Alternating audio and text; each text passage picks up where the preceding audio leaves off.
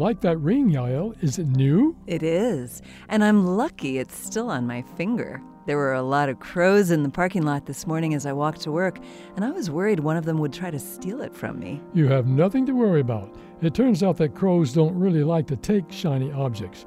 It's just an old belief that crows and their cousin the magpie steal trinkets and hoard them in their nests. Really? But I could have sworn I'd heard stories of birds taking watches or car keys. And some birds do. In one study done at the University of Exeter, though, researchers put food and various odds and ends in front of pairs of magpies. If the birds had liked shiny things, those objects, blue and silver rings and screws and aluminum foil, would have been pretty attractive. Instead, the magpies mostly ignored everything but the food, and in fact, the objects seemed to make them nervous.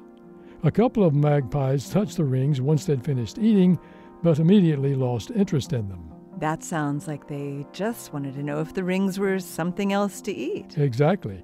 So instead of liking shiny trinkets, magpies and crows don't really care, or they may even actively fear unexpected objects in their environment. Then how did these birds get this thieving reputation? Likely just observational bias.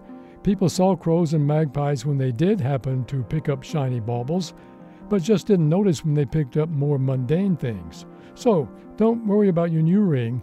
There's nothing here to ruffle your feathers.